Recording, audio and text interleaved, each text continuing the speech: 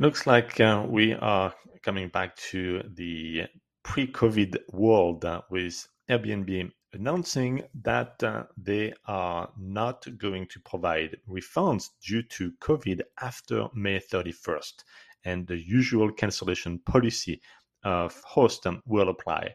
And if you're a host, you've been a host for a while and you've had guests to try to play clean, and if they had COVID, they could not travel, then they would be refunded.